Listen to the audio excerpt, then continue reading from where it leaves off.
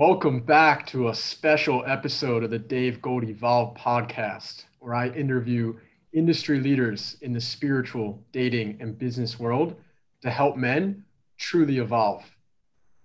My guest today is Lazarus Kalfas. Lazarus is from Thessaloniki, a city very deep and dear to my heart, where I was able to change my life, or at least get started. And Lazarus is going to be talking about some eye opening topics today, from consciousness to time travel to awareness. And we're really grateful to have you here today. So thank you so much for coming on, Lazarus. Thank you, Dave, for having me. I'm also glad that we get the chance to have this discussion openly and for everyone to see as well. And I hope it's valuable for the guys and everyone who is interested about that stuff. So, what's up, everyone? So, just a quick shout out to our sponsor at the Self Love Army. Go to the Facebook group Self Love Army if you want a really eye opening and intimate experience. Now, Lazarus, I want to start off by learning more about your story in personal development and where you started and how you've gotten to the place where you are now. So take it away. So, if I take as a start the usual place of my of like someone's journey that he started consciously trying to develop himself, then I would go probably at the age of 18 to 19 when I went through like a very dark period of depression, and it was basically a period that I started having um, my first realization that I had been suppressing throughout many years of my life before.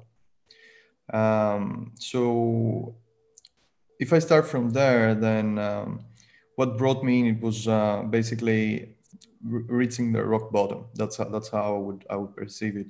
And to me, this looked like a lot of isolating myself socially, to feeling anxious in social environments, feeling like kind of paranoid, feeling judged by people, but also at the same time craving people. So that for me was kind of like the rock bottom, and then I had a breakthrough soon after that summer. I think it was 2013, 2014, 2013, I would say, that I found for first time kind of like that I can speak to people openly, and I can speak to random people most of all. So I was after an experience that I had with my cousin, where we kind of had a night after his 7 year breakup.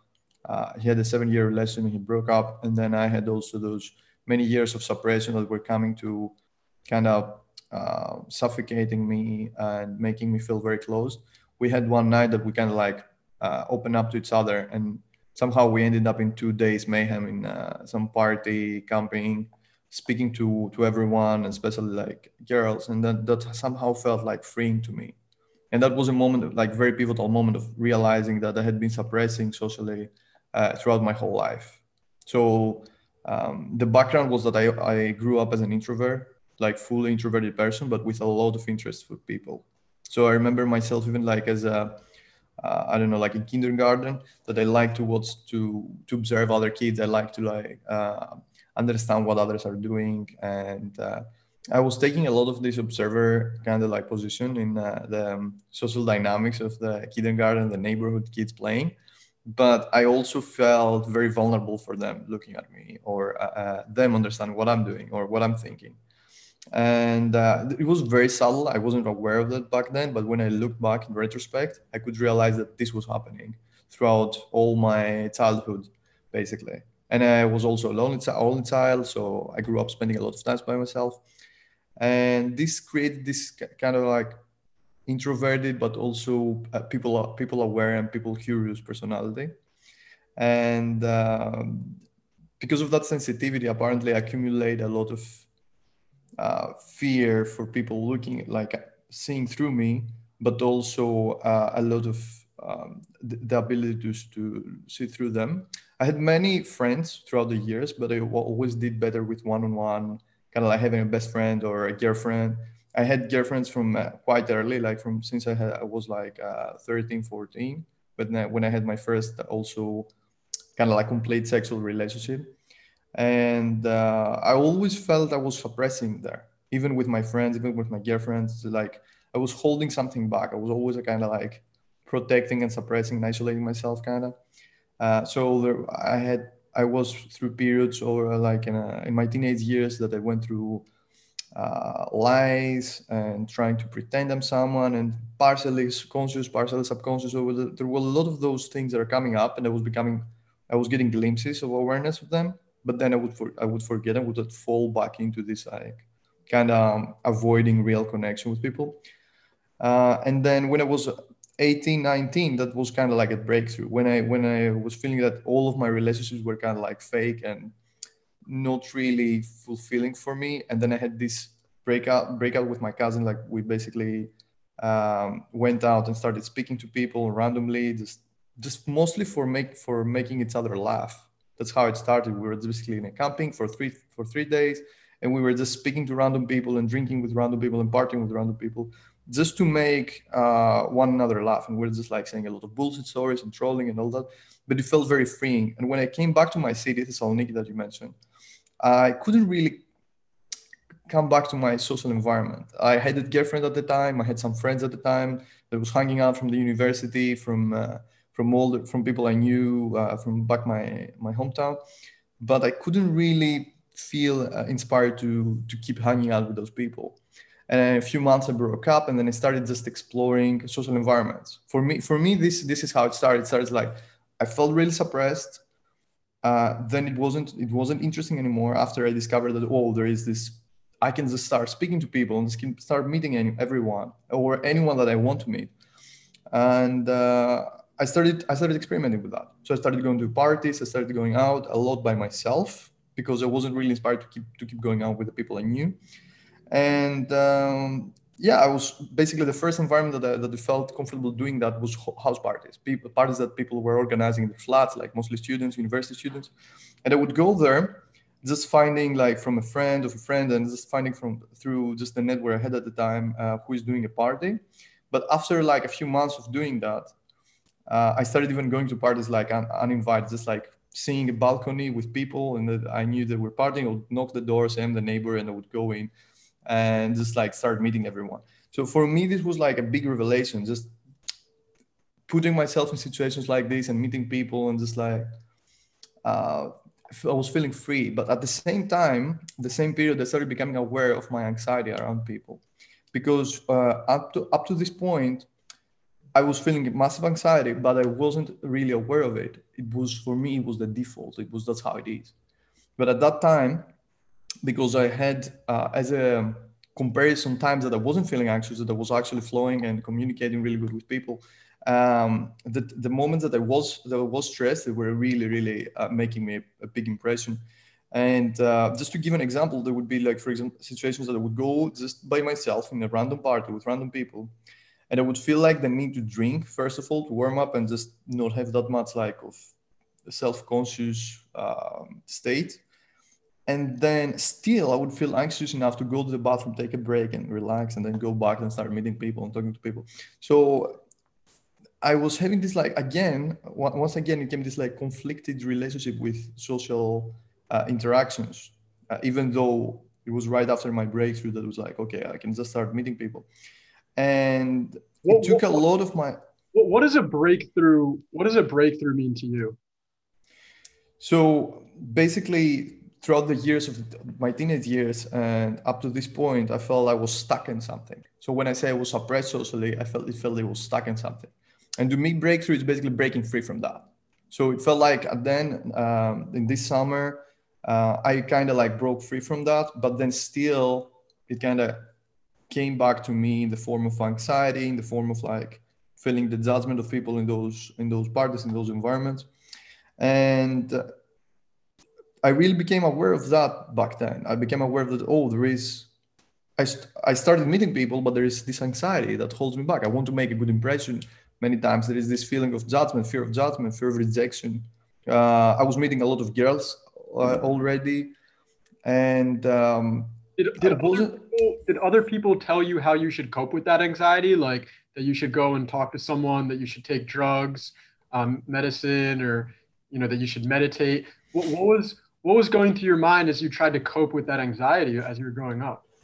Well, the thing is, like at that time, I was completely by myself, so I didn't have a self-development network. I didn't have any direction. I didn't have a mentor. I was just by myself exploring something that felt more meaningful than what I was doing before. Basically, just going to university and having my group of friends, and just like it felt more meaningful to go and explore. And it was just like purely out exploring. I didn't know pickup community. I didn't know self development. I didn't know anything. I wasn't meditating back in the day, so it's like I just like dropped myself in it and felt good and start following. Very intuitive start. Then after a certain point, I spent like 6 months just doing that, and after a certain point, I started exploring my anxiety. My anxiety started to become more interesting than the people in a way. I mean, like people were always exciting, the exciting part of this thing, because it was always fun when I would actually break free from that anxiety or that fakeness and actually make some cool connections with people and have fun, and I don't know. But the moments of anxiety at the beginning of the night start troubling me more and more. And around that time, after like 6 months of doing that self exploration, I met a few people who were in the community, the pickup community, and I went to like a few gatherings with them. And like they found me online. I got in a forum that it seemed like similar to what I was doing, and I was interested to learn how they're approaching it, because they were saying a lot of mentalities of how to meet people. And this kind of like idea of there is like this set of techniques. It felt quite intriguing at the time. But then when I met with those people, I actually got like quite disappointed, because we were just meeting in a coffee place and we're just like talking with each other, and they wanted just to go to parties or explore and experiments. But it was one person who was actually really much into that. We actually tagged along. So we started hanging out, and we really he was teaching me some stuff, I was teaching some other stuff. So he would get me out in the day, and we start approaching people in the day, which I wasn't really doing at the time. And we were doing it sober, which I wasn't really doing at the time either, because I started as like just naturally exploring. I was drinking, I was going to parties, the places that people go and socialize. But he was coming from a background of like RSD and cold approach pickup.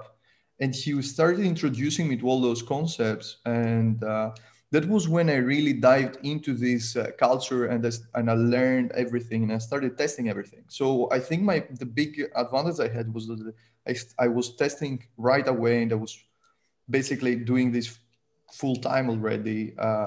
I had completely dropped out, like unofficially I had dropped out of university already, just because this was feeling so intriguing and so meaningful. I wasn't losing any opportunity to study, test, experiment. So we started with this like more classical, technical type of stuff from the community, but So it kind of felt less interesting soon. you did drop out of university eventually?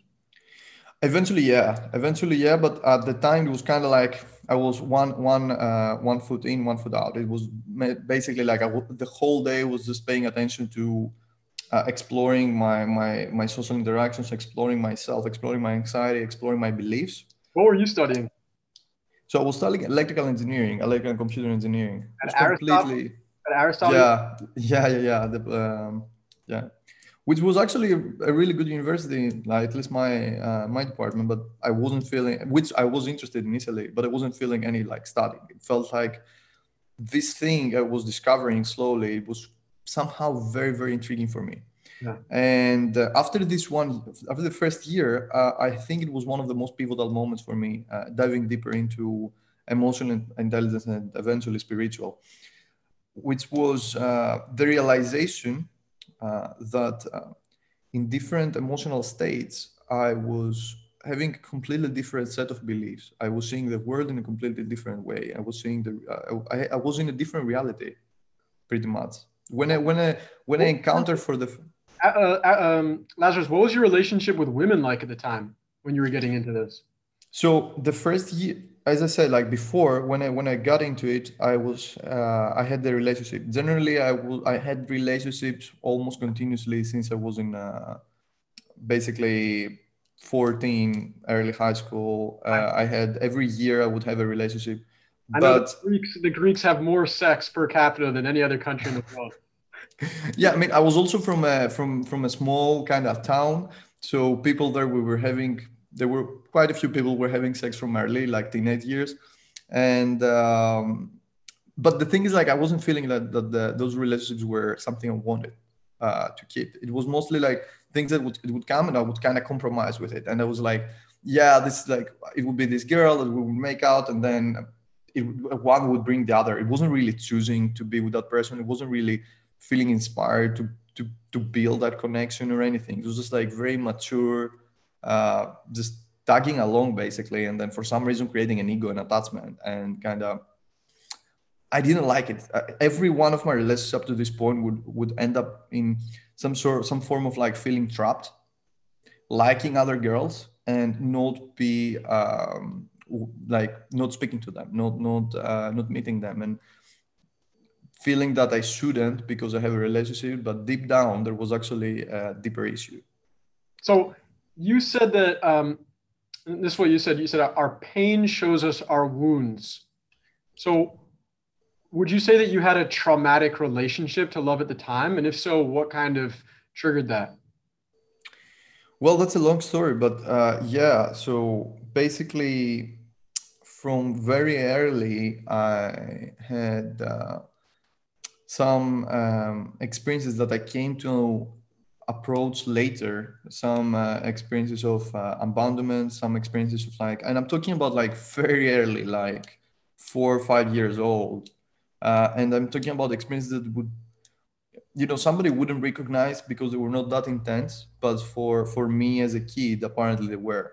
So there is one very particular experience that I discovered at some point in which I was with my mother in a school event, and we had two seats in the audience, so there were like many chairs, and we had two chairs, and it would be a play, some kids play, something like that, like in a stage. And an older kid from me, I was in kindergarten at the time, like very very young.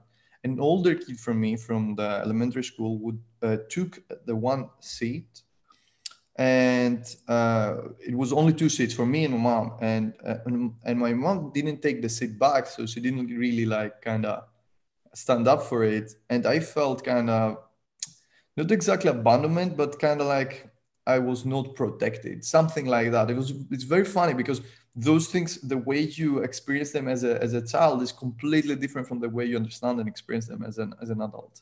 So for me at the time, apparently that was quite big because and I didn't remember it. I just came to it last year or the maybe the year before, but I basically come to it and I came to the point to release it just from looking and working in the projections of my past.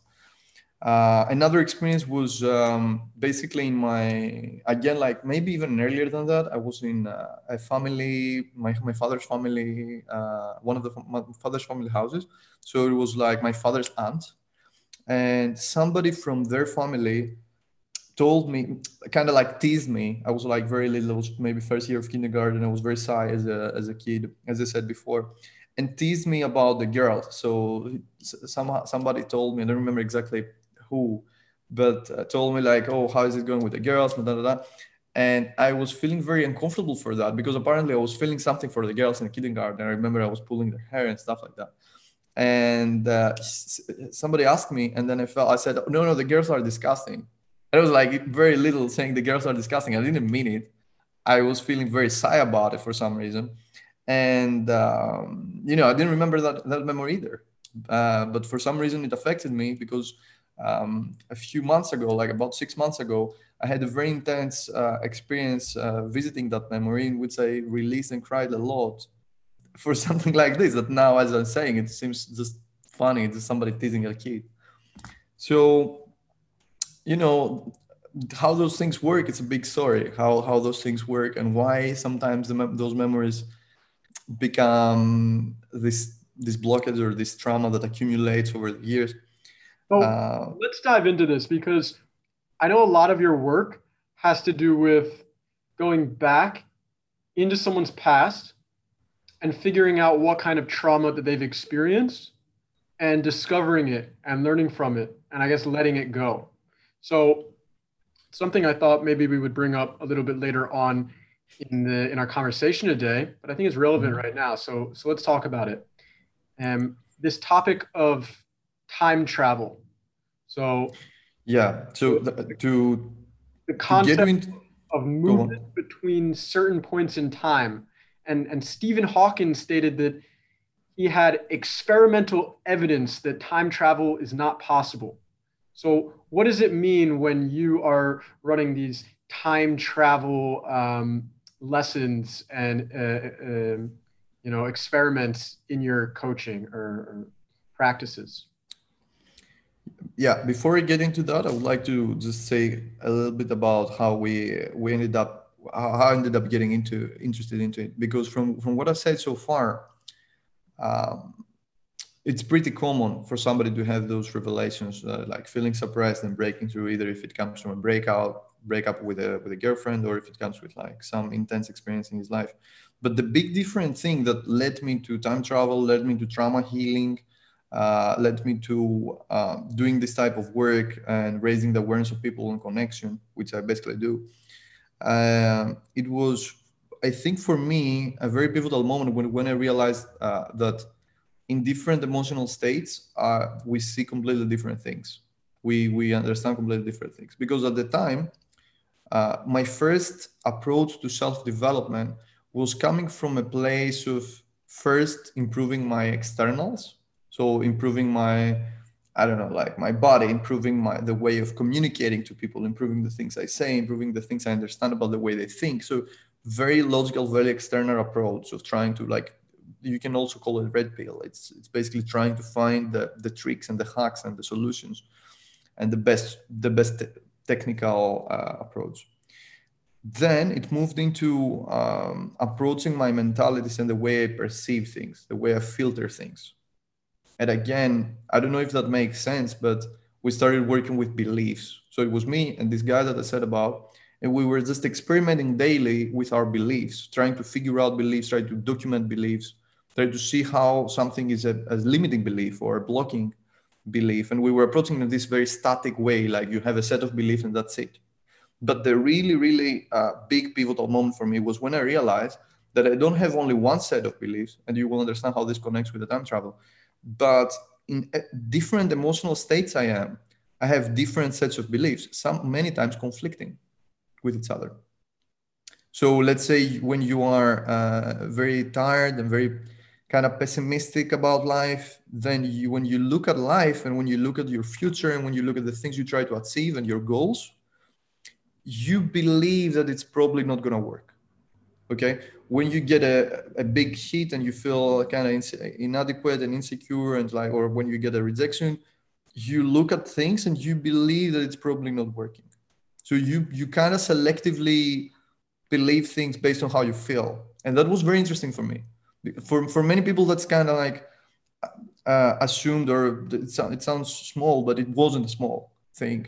For me at the time, it helped me understand that there is like an insane depth in our personality that we don't see, because from one emotional state we cannot remember how it is to feel in a different emotional state. Does it make sense what I'm saying, or you want to elaborate?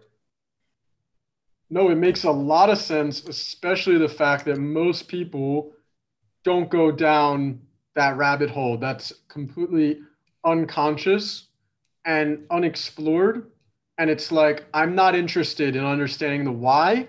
I just accept that that is just the way that it is. And then I'm going to completely neglect, what could be, or maybe understanding what is behind why Yeah, this is happening, these limiting beliefs that shape our reality. Exactly.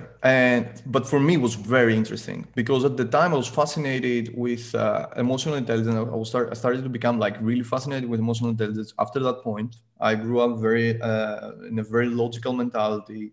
Imagine that I ended up going in engineering, and I was really a math freak, and I were like, at least I really love math, and I really love logical stuff and strategies and all this work. But then from that moment, I realized there is another depth of parallel set of rules, because every belief, if in every emotional state you have a different belief system or a different sub personality, let's say, then you have like different rules like that kind of work in parallel in your mind, in your perception of the reality of the world.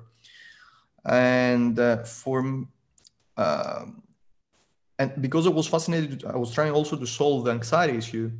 This gave me a whole new um, basically paths to approach it, a whole new paradigm of paths to approach, a whole new uh, place to look at. And after years that I met also Chris and Niels, and the Social Prime started, they had come together to similar conclusions from their own journey. And actually, Niels and Chris, they had put together this idea of looking back into the past to early childhood memories that created basically negative self perception of your self-worth, or that damage your sense of self-worth.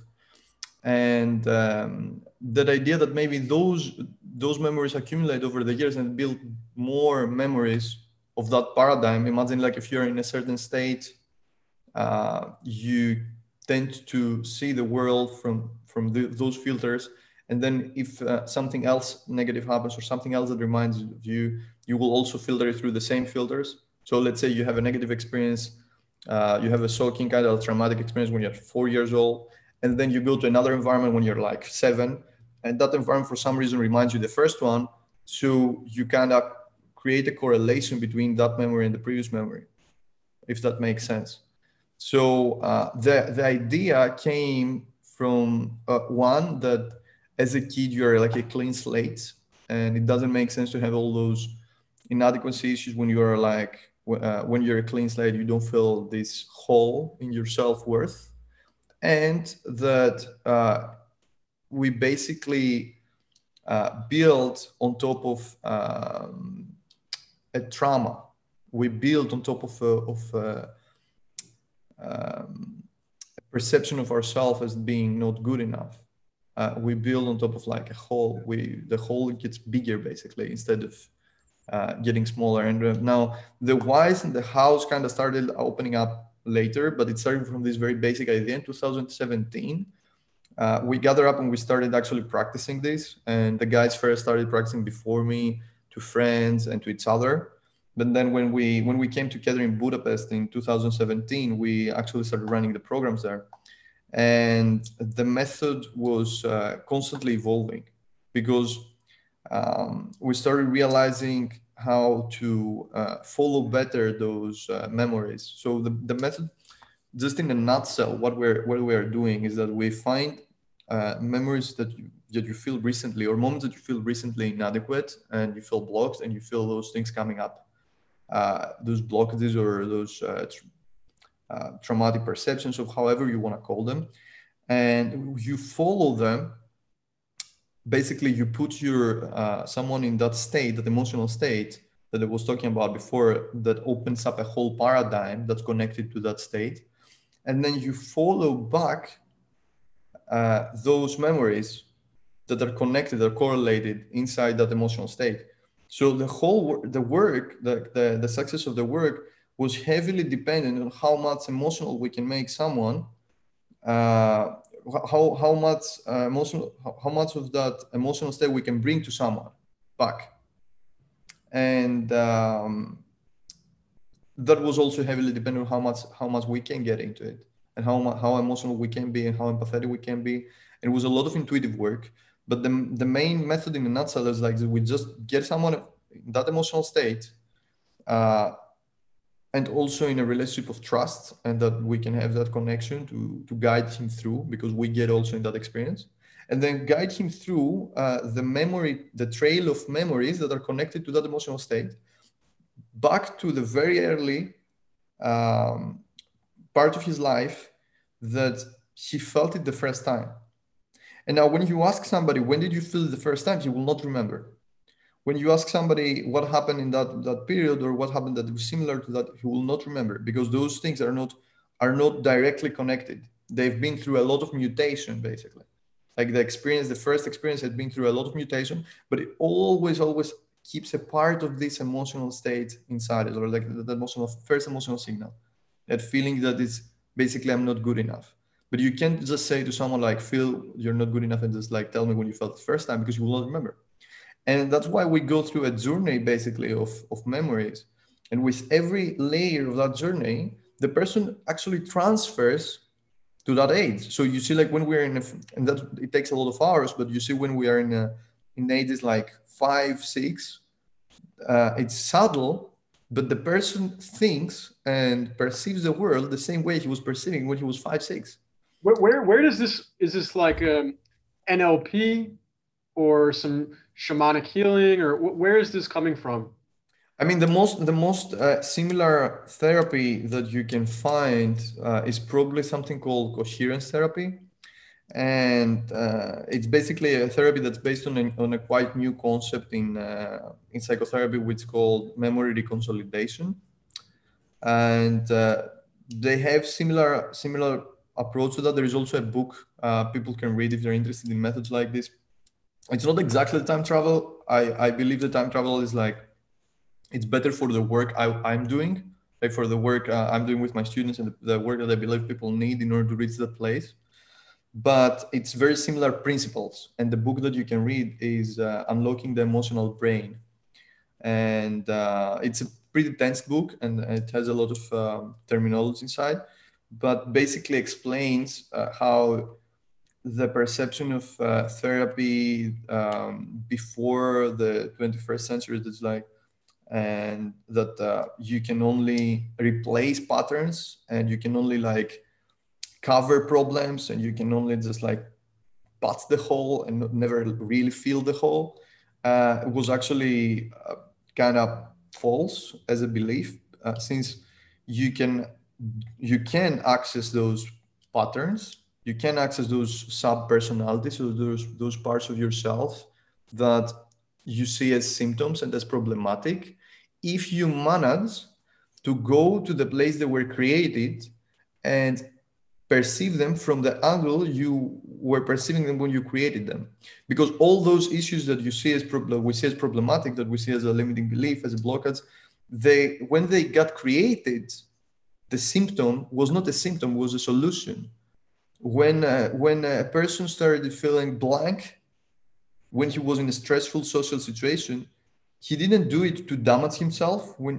His system created it as a coping mechanism, because maybe if he would say the wrong thing, his mother would like scream at him or slap him or whatever. So he created that method of approaching things. The person who feels like he needs a lot of attention, and people don't give him enough attention, and he needs to like complain and I don't know, like blame others for that.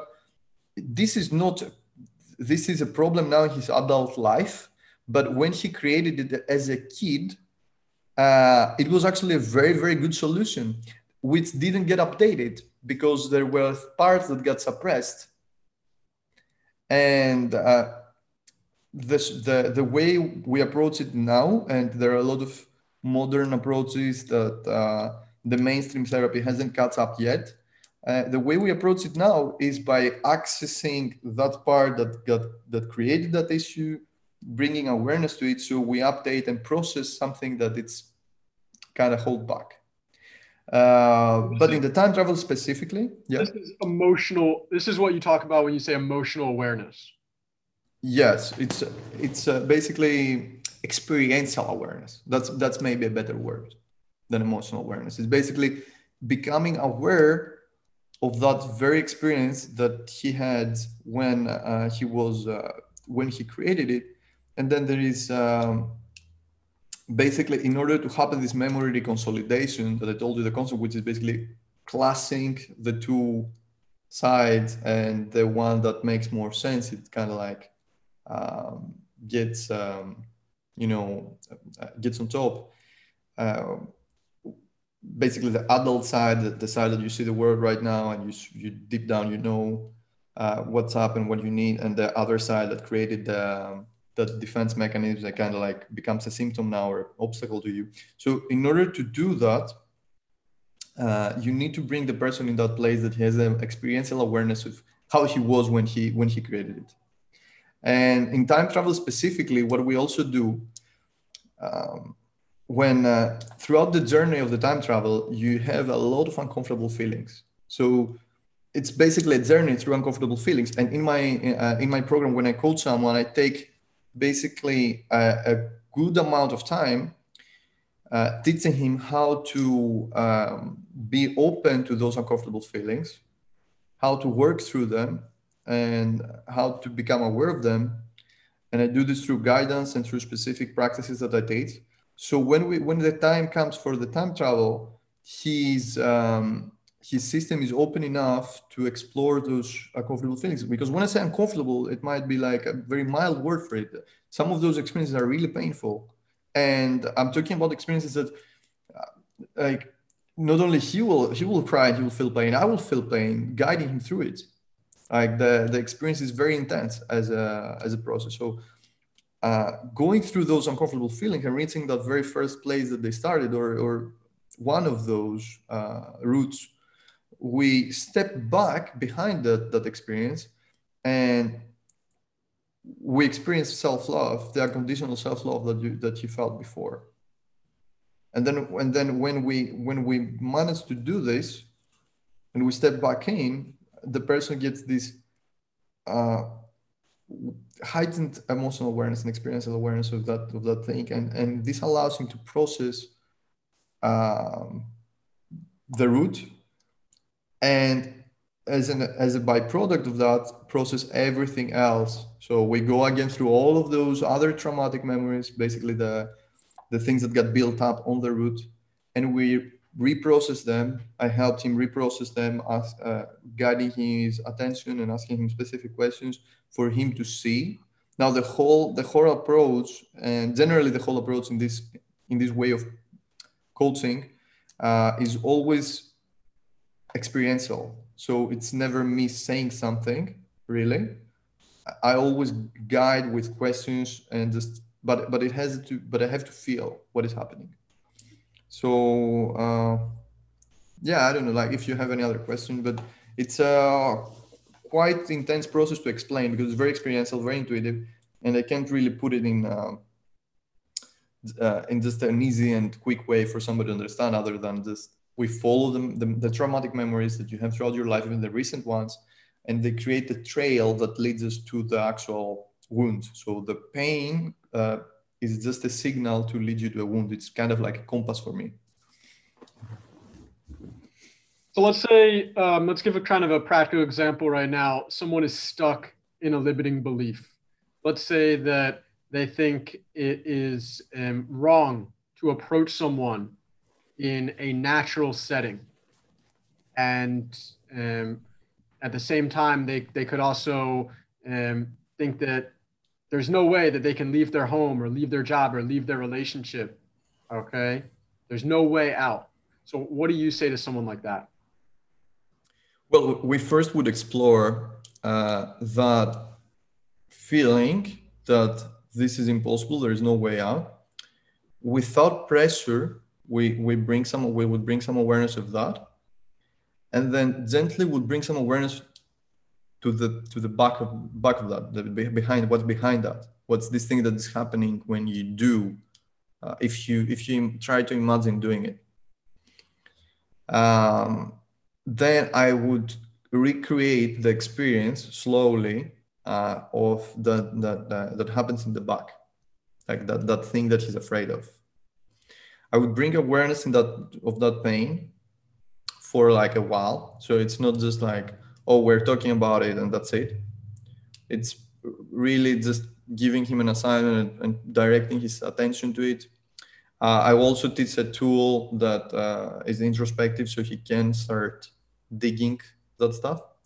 And when I feel he's ready, when I say he's ready to explore deeper, and in the terms of the time travel, we would go back and we would look into experiences that the thing that he's afraid of kind of seem to happen, and really reinforce this defense, because that him believing that he cannot get out of his house, or he cannot leave his relationship, or he cannot leave his job, it's not uh, it's not a blockage as we think of it. We think of it as an obstacle, but really what it was, as I said before, it was a solution at some point. So it was a defense, a protection.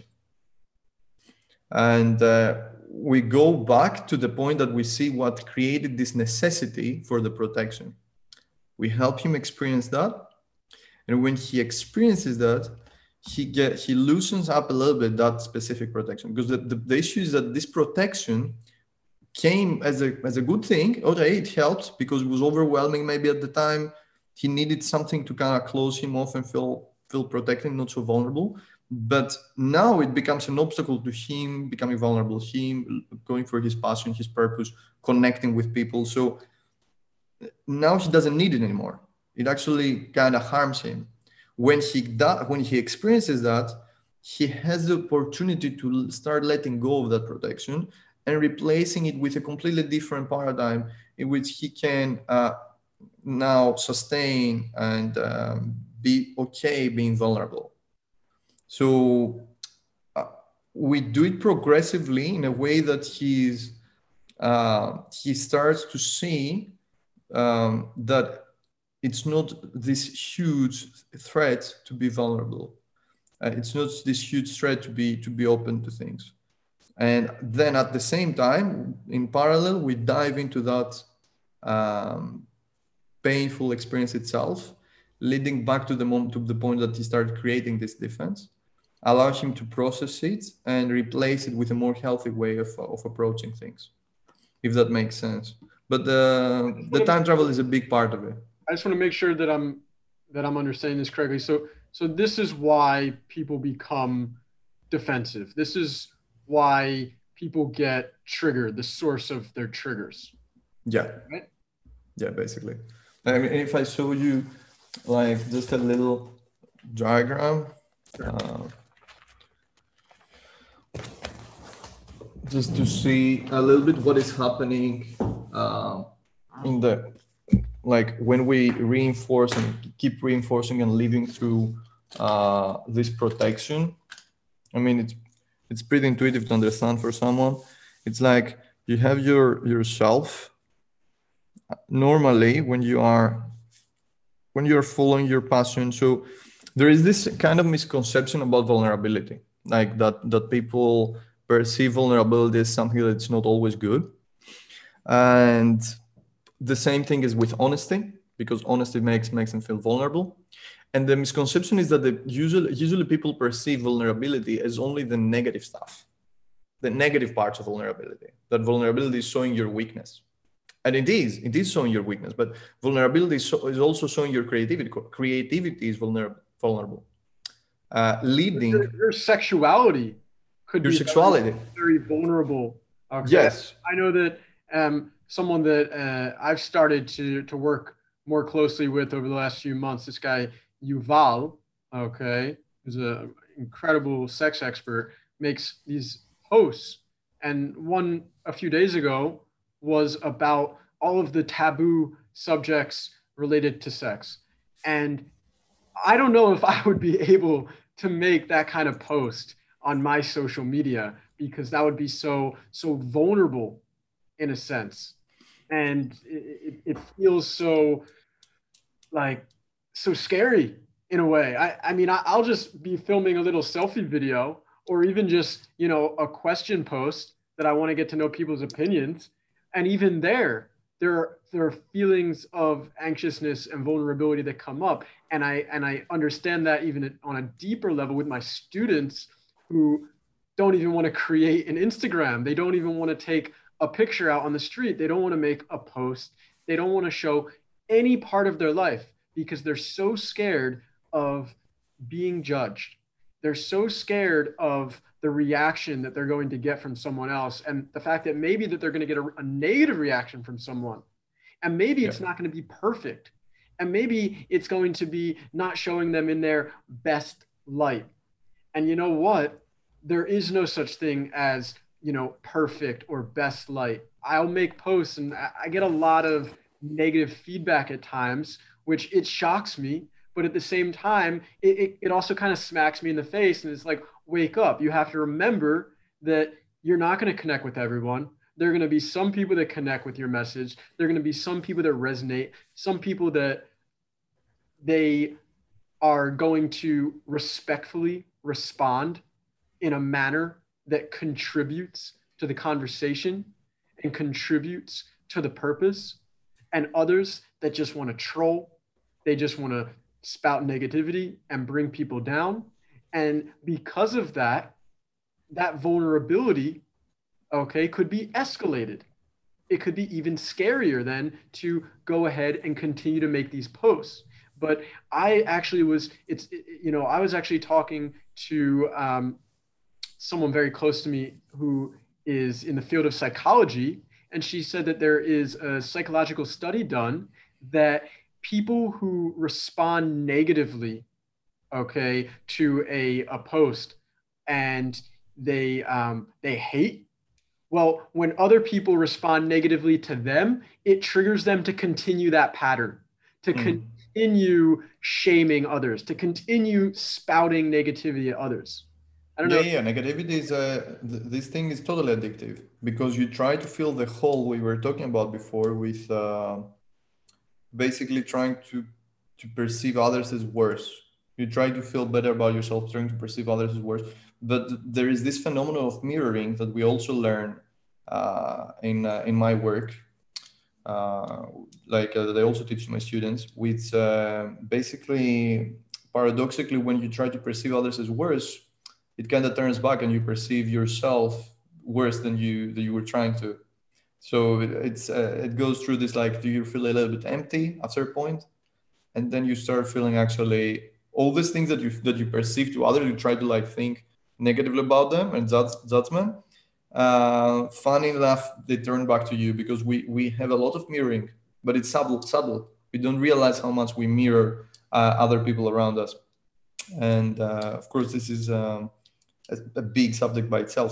But what I wanted to say about vulnerability is that we try to. So if you look at this, so So you, we're going to be able to see it on the video replay, but people that are listening on Spotify, Apple Podcasts, and other podcast platforms are.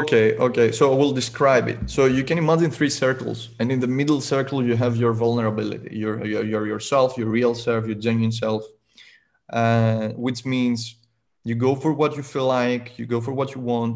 You can be weak, you can show your weakness, but you can also show your more unique strength, I would say, because you can allow yourself to be innovative, which otherwise, if you were not vulnerable, it wouldn't be allowed, because you would feel the judgment of people Have you always. show it to us one more time? So Have you, when you're vulnerable, you show it to the camera one more time? yeah, sure, but I think it needs to get mirrored as well. I So think it looks perfect. Isolation, protection, self, yeah, and the vulnerable is in the inside. so you're vulnerable there in the inside, Yeah. and you just you feel that you want to be in that middle place between protection and self. The thing is, like, when you're vulnerable, you're not only just showing to people your weakness. You, as I said, you have your innovation, you have your passion, all of those things. You're taking risks just by putting them out there, so they make you vulnerable. But everything good, everything magic in life, it comes from a place of you being vulnerable. You can't really be in that place with while protecting yourself. It's just like the decisions of conscious risk for the sake of uh, basically being in your purpose is a huge thing for a human. It's a That's huge perfect, thing Patrick. that we don't realize, that we neglect.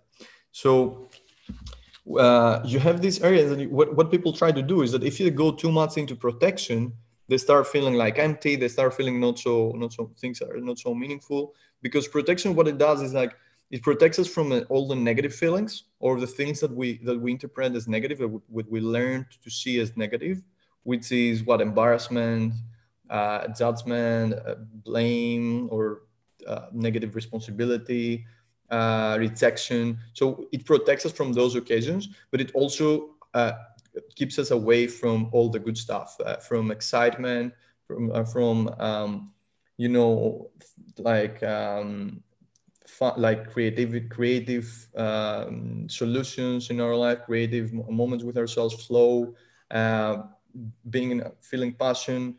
Falling in love is heavily dependent on that, which is also a subject that people don't really explore these days from that direction. Connecting genuinely with someone, it requires both sides vulnerability. It You can cannot take happen it. otherwise. You can take it. So so the reason why I'm saying this is that if people try to be somewhere in the middle, because they end up like feeling, oh, protecting doesn't feel that meaningful, then the other one feels too scary, and they try to be somewhere in the middle, but this doesn't work for long. So they end up slowly moving more and more into the zone of protection.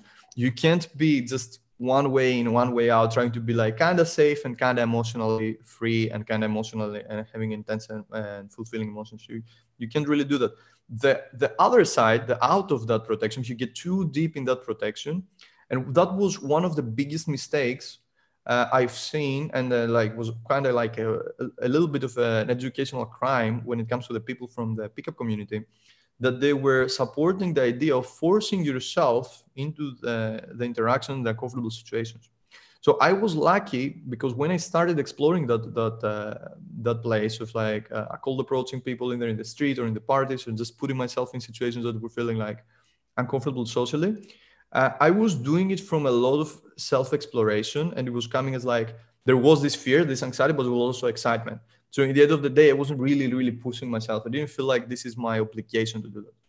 But in the world of the pickup community, there is huge sense of obligation. And it also touched me. Like after doing it for 2 years, started identifying with this thing, with my ability to meet new people and girls in the streets and all that stuff.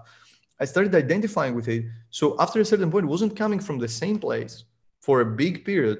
It was coming out of me feeling obligated to keep practicing this or keep doing this or trying to get better at it as an obligation to my persona, if that makes sense. So I was too long into it. And in that community, this mentality exists a lot, that people are measuring somebody's self-worth and with how many women he sleeps or how good he is in meeting someone in the street and getting home with her. And so there were a lot of those mentalities. Fortunately, I wasn't heavily influenced by that community. In my early years, I was mostly hanging out with few people, but still doing that for a long time, it was good enough to put me in that space and to give me a taste of that space. Now, there were people who were getting way more than a taste and who were ruining their lives just because of that approach.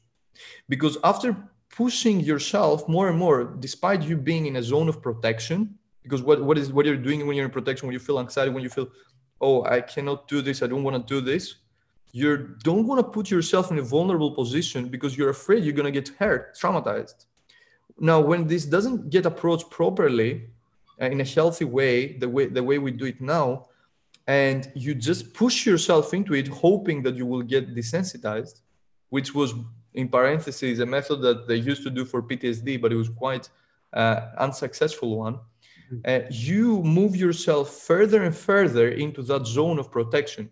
Basically, you reinforce your protection instead of doing the opposite. You basically give yourself small traumas instead of actually allowing yourself to process the traumas. With result, as you step deeper and deeper in that protection, you step in the other zone that I draw in the paper, which I call isolation. They're basically very correlated. It's basically the same thing, just in a deeper, just in bigger depth.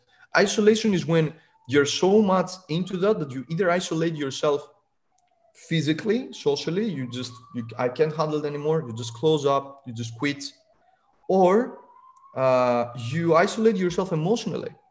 And that was a place, emotional place, that a lot of people have been back in the day, we used to call them jaded. What the person you would call jaded in the community would be somebody who was doing that for so long, but had somehow turned up to be like a robot, like people managing to stop feeling anxious. They would also manage to stop feeling anything. You know I'm what? talking about You know what that does, Lazarus? That suppresses creativity, and that then suppresses everything. and That then suppresses everything. and then when someone goes up and tries to interact with someone, and there's no connection, there's no chemistry, there's no spark, there's no nothing. They're wondering why that is. They're wondering, wait, did I do something wrong? Do I need to go and talk to 10 more people? Do I need to go and hire another coach or read another book or watch another video? Because they've suppressed all of these emotions that have disabled them from being present in the moment and really showing up with their natural self, their authentic self. It's insane. It's insane, Dave, because it's like this suppresses literally the way I used to call it when I realized it. I used to call it social and emotional disability. It was a disability that like are really like the hardest cases I've gotten in through this job, like 3.5 years now, doing this full time. The hardest cases I got was people who had been in that space, following that approach for more than 6 to 8 years. The hardest cases, because like I can get somebody who is a completely introverted, has no experience. I'm talking like no experience, literally socially and sexually virgin, having a few friends all his life and not really being open to people, or somebody who has like a very intense, very negative traumatic experience in childhood. It would be easier from somebody who spent 8 years putting himself in social situations that he was getting traumatized basically again and again, stubbornly, without realizing that something is not going right. And that is hard.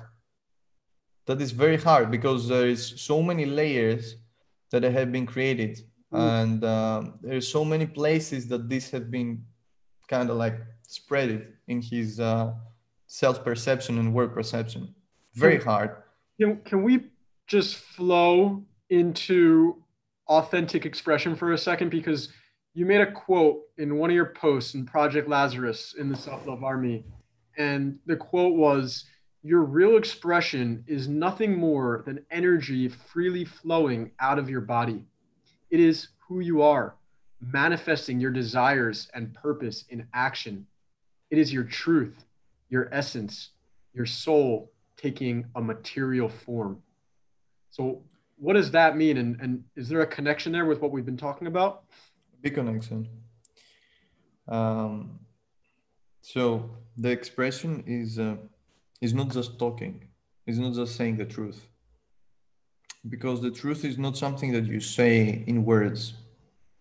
You never say the truth in words. You say the truth with your whole being, actions, behaviors, small expressions of your face. Your expression is not one thing or two. It's everything together. If we talk about it in its totality, so you can see it as this congruent flow of you feeling good being yourself. When you feel good being yourself, an intuitive uh, decision or anything you feel like doing, any desire, it gets followed by an action. Every desire becomes an intention. Every intention becomes an action. This is the natural way of things. You feel one with yourself. You don't feel in conflict. Uh, that is the place that we ideally want to be, especially since we realize that the other side is just empty. Like the other direction, that on the other side there's nothing, just empty. we're just gonna go in cycles of fear and protection, and that's basically when you're not honest, when you're closing up, when you're trying to portray or show something that it doesn't feel 100% you. Now, this could come in a form of you saying something about yourself that is not really accurate, trying to show something to people that you believe is the thing they want to see. Being in like this can go deep. It could be being in a lifestyle that you don't like to be, being in a job that you don't enjoy, hanging out with people that you don't respect and appreciate, eating food that you don't really again enjoy and appreciate. So it's like it's a whole range of things. Like your expression, it doesn't stop in one thing. It doesn't stop in like you having something to say to someone and you holding back from saying it. So when I was writing in this post, I meant the whole range of things. So you can see it of like if you put two people in a room, actually if you put two people in a room in two different periods of time. So you put the one person for a month in that room, and you have a camera in the corner, and then you put the other person in a month for that room, and you have a camera in the corner, in the same corner. You will and then you take the videos from those two people living in a room for a month, and you speed them up. You put them in 4 times, 5 times, 8 times. You're gonna see a movement in the space, and the more you speed them up, the more this movement is gonna be abstract, and it's gonna feel like a vibration, just like something moving, and basically it's gonna be the trails of it mostly. And the one person in the same exact room, the one person will have completely different frequency, completely different vibration than the other person. Because the sum of the actions of that person throughout this month are basically getting manifested in this form of movement. This form of movement will have a pattern, will be a frequency. That person will move his leg in a frequency. That person will go to the toilet in a frequency. But when you see it in a macro level, you see that all of those patterns kind of start getting a frequency. So the one person will be more at ease, the other person will be less at ease. The one person will be, more calm, the other person will be less calm. So you're gonna see those patterns, and it's not that calm is good and more, I don't know, like not calm is bad, but it's just like the energy doesn't get like very well understood lately. Still, I mean, I think it gets better than before from most people. It's a subject that people start being open to it, but it's not this magical weird thing. It's something that you feel just because it's the sum of everything. So you cannot really, with your linear mind, understand it. But when we approach opening somebody up to to expression, to flow, we don't do it just from one side of things. So I approach it from many different sides of things. Can I ask So you, I approach, can I ask you a yeah. quick question? Is there a difference between drift and flow? And if so, what is it? What do you mean drift? Where you're just kind of drifting or you're flowing? Flow has purpose. Flow flow has connections. So in flow you're connected. In flow you feel you're on a path. When Everyone you has a different definition for flow. I know one of my first mentors, Davide, who was on the podcast a few episodes ago, said that flow is the intersection, right, of surrender and discipline. I would like that. I like that as definition. Generally, like it's aligned to what I'm saying basically. Mhm. Flow has this feeling of I'm on a path, but I'm allowing things to move me there. I focus on my path. I don't focus on how I am doing it. I'm not setting a certain set of I'm not setting expectations. I'm not into this like set of rules that I have from my past, dedicating how I'm gonna do things. It has surrender, but you also feel this strong sense of purpose, and you have also another quite one of the most interesting phenomenons of human psyche for me is the phenomenon of faith. So people don't really look into that as well. It's another subject, but faith is basically if you see it from an individual perspective, it's the power of manifesting things in the future. But if you realize that that individual is part of the whole, faith is simply a calling of your of what you are meant to be, what's the best for you, what's your place in this world. But we see it opposite, because we see it individualistic. So we believe like faith is just this like mind game of us trying to kind of reach a place, or I don't know, like also many people connected to the religious perception of God. But the religious perception of God is very limited the way it has gotten delivered. And if you see, if you replace that idea of God with everything, this interconnected existence that you're experiencing, then there are certain feelings or signals, let's call them, that they don't seem to come from only from inside. So faith is one of them. I'm gonna stop you there, because you can come back on the podcast in a later date, and we can dive into that a little bit deeper.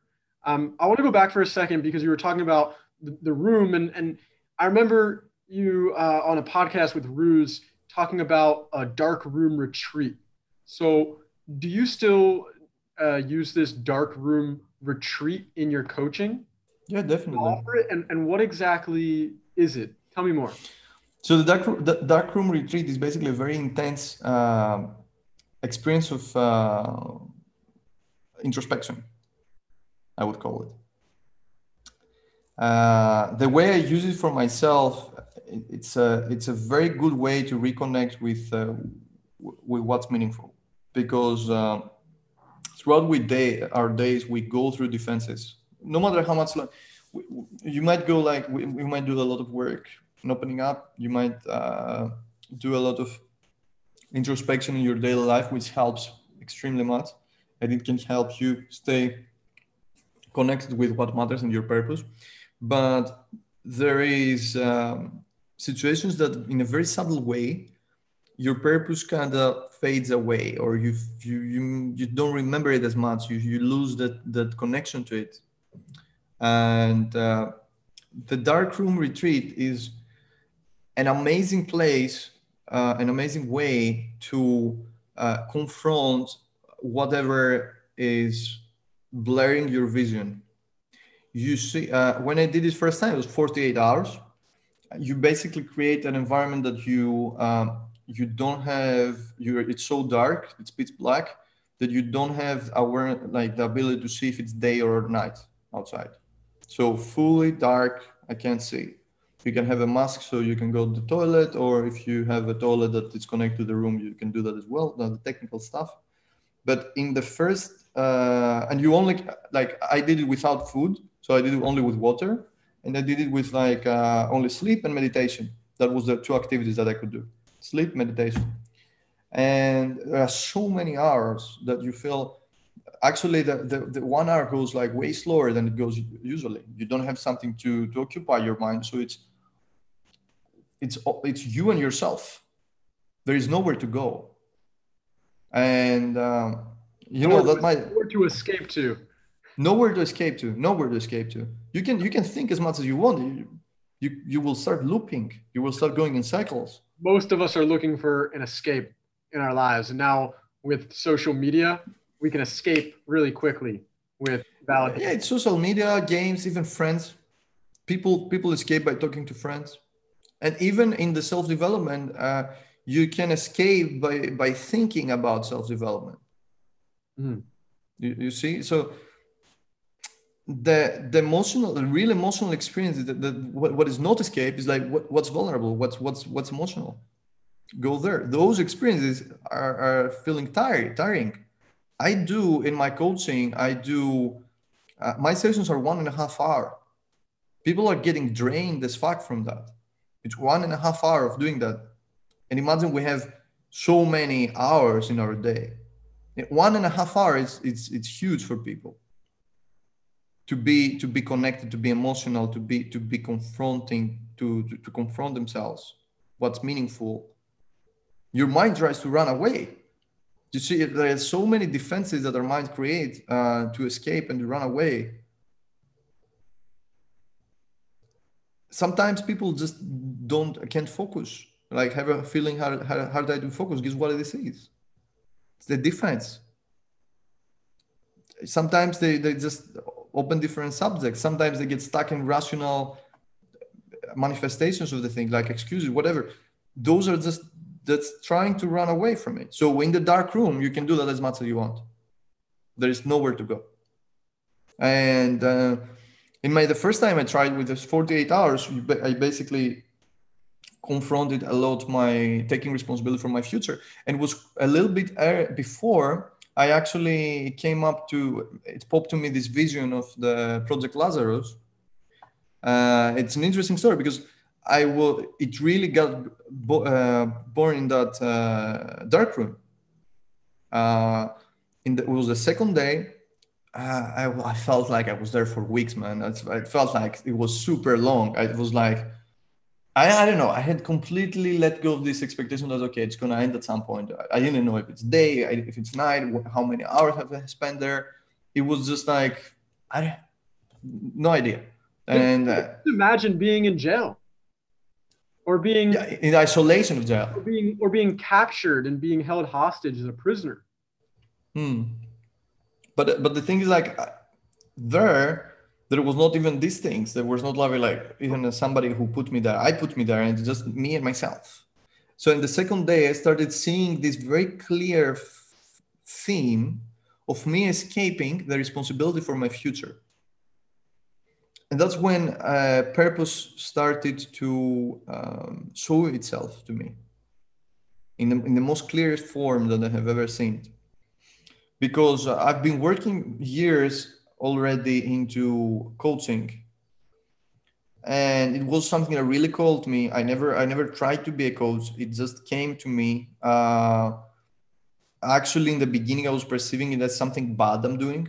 So when I left Greece and I went to start coaching with Social Prime, I was perceiving it as like basically escaping my only shot in making a decent career, because I saw university as my out, my way to make a decent career. And I was feeling like I was so fascinated about that stuff. I actually went out without any money. I had no money. I had no really. I didn't have a student who would pay for me. I went there hitchhiking from Greece to Budapest, basically. And we were, I just started from zero, and I didn't really looking for it. I saw it initially as an escape, that I was running away from university. That's how I identified in my mind. But it was so attractive to me that many times I tried to leave from coaching. I tried to like quit and start another business. I tried to do like a lot of stuff, but it felt more meaningful, that I would always realize that, okay, that it's not going to replace it. And I would always come back to this place of trying to find another way to put my focus and efforts and build something more sustainable, or more as I was expecting it to be. That wasn't the real issue, though. In that time, in that dark room, I went back to the age of like being in elementary school and avoiding homework up to the last moment. And then feeling that when I would do the homework, it would be like this, this last moment that I was actually failing, and I would start perceiving that whatever it is, I should postpone it, and whatever I do in my life, which was school, I guess, or that was what it was passed to me, that that's the main purpose you have now. It's failing, and I supposed to focus on something else. And I saw this clear pattern correlation, and it was very emotional to me. So usually when you see something like that, it's emotional to you, because normally when we put it out, it's just like some random fact. When it's emotional to you, it means there is something there. Ding, ding, ding. It's like a little alarm. You look there, and it was very emotional to me. So I started experiencing it. I started crying into it and releasing, and it was like so clear that it threw me back throughout all my years of life. And I saw in many occasions how I was doing the same exact thing with work, with studies, with work, with hobbies, with anything that I would put my attention to, and it would draw me to like occupy myself with it. Sooner or later, I would start perceive it as something that I have to find another path from, or if it makes sense, as something that it's what I supposed to do, but I'm trying to find something else. I don't commit 100%. I try to find something else to occupy myself that would make me more feeling more free. Because the thing that's supposed to be my main responsibility to life, or my main commitment, it had this correlating feeling of me being trapped into this. Oh, I have the homework and I don't do the homework. I just postpone the homework in the last moment, and I was feeling like I was suffocating, to be feeling trapped, which was I could identify it in my elementary school years. And after that, I kind of like grieved for it. I felt a lot of grief for the lost time. I felt that even stepping into coaching, which was I was deep into coaching at the time. I had my mentorship, which I was developing throughout the year, and I was really meticulous about designing it and bringing the right people into it and all that. So I was really deep into it. I was doing work basically full time. Still, I realized in that dark room, that moment of like intense emotional breakthrough, that I wasn't giving 100%, and especially I wasn't committing for building a future on it. I wasn't looking in the future. I was just doing what made sense in front of me. But as soon as I looked the future, Dave, it was incredible what I saw. I looked at the future and I saw what's really meaningful to me to build out of it. And this came only after I grieved for the lost time, and I grieved for all of it. I just had like sometimes that I cried inside that dark room, and then I looked in the future and it's like, okay, I see now. And then a bunch of things started coming, and the following days it started coming. So I felt the most purposeful I had been. I felt the most clear I had been on what I'm supposed to do. And soon after, I had another experience that it felt like that was meant to be. That was like, I'm meant to do this work. I'm meant to be this. I'm not meant to try to find another way to make my income or make my money. That's irrelevant from income. That's irrelevant from everything. It's just, this is what I'm supposed to bring to the world, and I accept it, and then and embrace it, and then it starts flourishing. So darkroom for me was a very, very, very good tool to confront what you are basically confront your defenses, confront what basically holds you from seeing what you're meant to do, from seeing what is meaningful to you, at least if it's not something that big as the thing that I explained. And the way I use it in the programs, I use it after the time travel, actually. And I find it to have the best effect after somebody has reached that place. It gets a really good experience of self-love. And what happens usually after the time travel, people are kind of in that space of self-love and acceptance. And, you know, we have effects like they see things more vividly. They're more like, so there are all those things after time travels. But the best thing is like after they establish this glimpse of good connection with themselves, and then they get into that dark room, there are a lot of things that get processed there, and I see that they have way more chances to discover this strong connection with themselves that require to step into purpose, or at least to face from a healthy place their obstacles, their blockages. So I picked that moment to do the time travel. It's also a very pivotal experience of my let's say Project Lazarus experience, and as a transformative experience, because after it we take a big shift in the character of the program. So my program has 3 phases. The first phase is very intense work, inner work. We develop a practice for every student individually that are based on introspection, meditation, and breath work, where we step into diving deeper and deeper. We have all those sessions that I guide him through deep things that he cannot guide through himself or that he can't see really. And we get breakthroughs there, leading to the time travel, going deep into trauma work, and stepping also in a very deep self-love connection with himself, stepping in that last piece of introspection of the dark room that just like takes out left obstacles and kind of like reconsolidates the whole thing.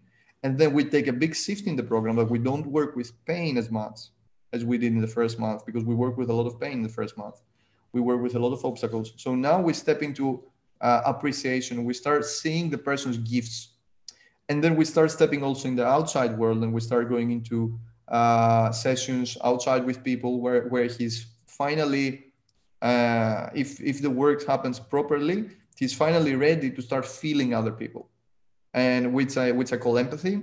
And then it's a huge chapter. Empathy is a huge thing by itself, which we use as a platform for him to start understand like real connection, real attraction, how he actually can find acceptance for himself in an interaction, how the other person can accept him, how he can allow himself to be vulnerable, and also help other people to be vulnerable with him. So all of those things happen after this shifts. And then the third phase is basically reconsolidating everything and pretty much helping him to be his own coach and help others as well. So that's in a nutshell the main curriculum of my work now. And the darkroom is a pretty pivotal experience of it.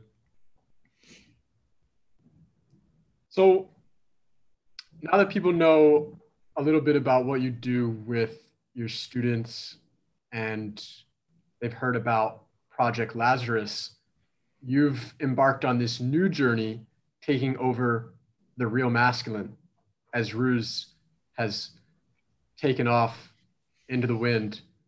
And what does that mean to you? Yeah. So when it comes to the real masculine, so I plan to put a post these days, and I might finish it today, explaining what my vision is for it, how I see it. It was quite a big thing for me since we were about to work with Ruse together, and it was kind of like having him doing this part. But since I took the responsibility for it and which I embrace, I realized that what feels meaningful to me for a group, because the second time I'm in administration of I'm also in administration of Self-Love Army, but this is the second time I'm having a group to be like kind of responsible for it. And the first one was when we had Social Prime with the guys, and I realized that I don't feel the same things that I used to feel being meaningful to have a group, a community for people who are aligned to my work. So I see it as a bigger thing than I used to. So you see in the self-development space and generally the space of people doing marketing, communities like Facebook groups are usually considered as an expansion of or as an alternative of a mail list. They're usually considered as marketing real estate. Sales funnel. Similar, yeah, exactly. Like a place that you can sell your stuff. Okay. And something didn't sit right with me in this idea. Indeed, when you have personally for my students and for my work so far, I didn't plan to have a group or a place to sell my stuff. I have people sending me people from network. Also, the people who work with me usually they send others to work with me, and I take only 3 people a month. So for me, putting that effort just for marketing was not worth it. And generally, I'm a little bit adverse lately in doing things just for marketing. I start to feel like quite that this doesn't fill my boat, and I would if it was just for marketing, I would prefer to do something else. So anything I do that will bring the word out, it has to feel meaningful. Like this podcast or like speaking to people online, it feels like it has an essence to it, and I don't do it as just okay, let's put something out like to advertise and stuff. Then I'm like, so what's meaningful for this? What is actually meaningful?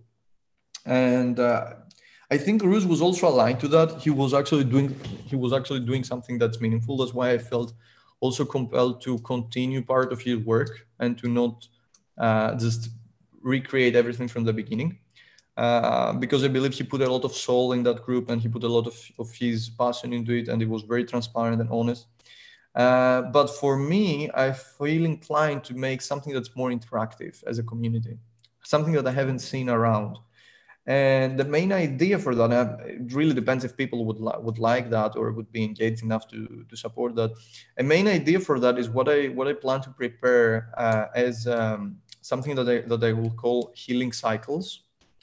So the healing circles is going to be basically group coaching sessions that will be provided to the group for in a donation based manner. So let's say imagine 6 people and 1 facilitator, and then the people can get coached in a group setup. People can do guided meditations, or they can work one-on-one, or just do group exercises, or they can do a circling, which basically opening up to each other all together. So there are a lot of different sessions that they can do. I have already some that I plan to start doing as leading this kind of movement. And then I plan to bring also other people who want to, maybe new coaches or people who want to just help and they like helping others, to come in voluntarily as facilitators. And then people will be able to pay in the end of the session as a donation. So depending on how anyone feels, every individual feels this helps him, he can give a donation, and part of that donation can be going to the facilitator. And the biggest part of the donation, I want to have it in a common account, like a group account, basically. And then I want to make votes of how to use that money. So that's the main idea, that the group can have actually some way to govern something a little bit more meaningful. So let's say they gather some money. First of all, the group sessions will bring value. So people who will pay will feel inspired to pay because they feel they got value. So that's a good thing. And then the money, which instead of going to one authority like a coach or a brand, they can go to the group itself, or at least like the engaged part of the group, who will vote on if they want maybe to buy a course with that money, or maybe to send some of those people to Vipassana retreat and just pay for the expenses, or to send. Vipassana is free, by the way. It's donation based.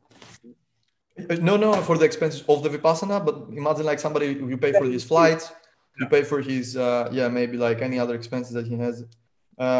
Because you can, because it's donation based, then you can send more people. Or maybe you can send like a few people to a paid coaching session. So maybe you can send them to an event, or maybe you can bring some speaker who would want basically compensation to come and speak to the group, or whatever, like some bigger names that wouldn't, because now we're working together, but there are people who have like a huge audience, and people would want to listen to them, but they wouldn't come to speak to an audience except if they have like an incentive like marketing or money.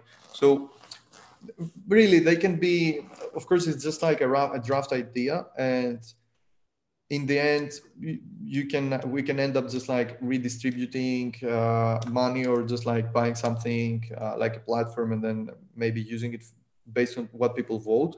But it feels to me way more meaningful than just the usual do something, build a service. That's not like the usual service for me. And personally, I think I'm good enough with what I'm doing with the mentoring. I don't plan to sell any other service anytime soon. Maybe I will make a small course for people who want to learn some methods and some techniques and apply them themselves, and they don't have the time or the resources or the commitment to get coaching from someone. But other than that, I don't plan to make this like list of services. There is also one more that I was offering to the Roost students, which was just a standalone time travel. We'll see how this will continue, but making group coachings and big masterminds and stuff like that, it's not really my thing that I plan to do. I don't feel very called to it. My vision is that I will gather enough money up to 2022 when I finish with my mentis goal. So we're going to dive into first, how can they reach out to you, Lazarus? So for now, people can just contact me on Facebook. So they can send me a message. Anyone interested to talk or to learn more about that stuff, I'm pretty open. We can have a chat and then we can jump in a call. It's a little bit busy, so I will send a scheduler that people can find open spots probably like in next or the week after. But yeah, it's pretty straightforward. And also the way that I do this, because I only take on helping people who I really believe I can help, and I believe there is the right fit. Always there is a process that I have designed for people to know that, okay, this is a good fit for me, and I can be certain, guarantee that, okay, this is going to be impactful. Which the process is basically like a session that they do with me, through which I guide them, and I figure some stuff out, and I ask them some questions, and I guide them experientially also to see that we can do emotional guidance together. And then there is also a long form that they fill when they want to register, when they're interested to enroll in the mentorship. And then I review that form, and it's very detailed stuff that's the process I follow. So either somebody's interested in mentorship or looking for a mentor, or at least this type of heavy mentorship, or somebody who just wants to have a chat and get to know what I'm doing, or wants to see, maybe he has a specific issue and wants to ask me if what he should do. Maybe I can direct him to some other codes that I endorse. Feel free to just send me a message on Facebook, and just we'll get it from there. Cool. And the final question that I ask all my guests on this podcast: how do you want your business and also your relationship or dating life to evolve over the next year? So the way I envision this is that I was about to say it before. The way I envision this is that after 2022, I want to have gathered the funds to open a retreat center. So my goal is to make a place that is going to be the perfect setup for transformation. I don't want to do. I don't want to compromise at this. So my goal is to gather the funds at the up to that point, and which I plan to do with parcel coaching itself and investments, and like buy the property and build the place. Maybe not, I don't know, like if I find something that works for my requirements, and then allow people to come in and stay for months in an environment of like experiential work like the one we are doing already, but in a way more immersive manner. Because we used to run immersions that they were like 2 weeks. We were renting Airbnbs, but it wasn't for me the ideal. What I plan to do is basically 10-room like villa that will be in a very well strategic spot, with access to social exposure and access to nature. 3-month retreats or like long-term retreats. People stay there, and they just, because the thing we were happening, that really good thing that was happening in the immersion, it wasn't happening as much now in the mentorship, even though I have created the mentorship as experiential as I can, is that people don't change environment. They don't get this experience that they just like get completely disconnected out of nowhere from everything. They can see this as a third person view of themselves. I don't know if you understand what I mean, because you are also traveling for a while. I was also traveling for a while, and for many people, like for us, it's kind of like usual now. But for many people, it isn't, and it's really hitting someone when he hasn't left home for a while, and then he steps out of it and realize, oh, this is not what how everywhere is. So the travel factor is quite important to me, or going and getting immersed in a new environment with all the signal, the sensations and the inputs and the people you meet, and it's all like completely new, more a better place for me to create a transformative experience. And Lack of already now, lack yeah, of stability is a very interesting one because when you are in one place, you're able to dive deep into yourself. There are certain things that are can be diminished in terms of worries, okay? exactly. But you can also get caught in this trap of complacency. And Yeah, traveling around the world, I went to 17 cities in 14 months, and it was just such an immersive experience of, in one sense, survival, but in another sense of freedom. yeah, yeah. And I miss that a lot. I miss that a lot. But imagine now in my mentorship, I send people away. So that's another funny pivotal experience. In the second phase, after I finish the second phase, which is all about like connecting to people and teaching empathy and diving deeper in the gifts of someone, not only the pain.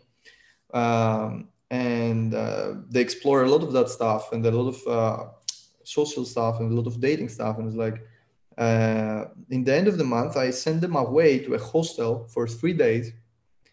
This was a little bit harder this month with Corona, but what we're basically doing is that they go to a hostel to a different country, and they stay in that hostel for at least 3 days, and it's guided to not have any goal there, but they are in a social environment in a completely new place, a new country, and they can't have space or time just being by themselves, really. They can go for walks and they go to nature and stuff like that, but what the instruction is that they go there in the middle of the very big city in a hostel where it's always crowded, always people, always they go out, they have people, they go in the hostel, they have people, and they start seeing without any goal, any expectations, nothing, and they start seeing all the things that they learned throughout the month just appearing naturally to them.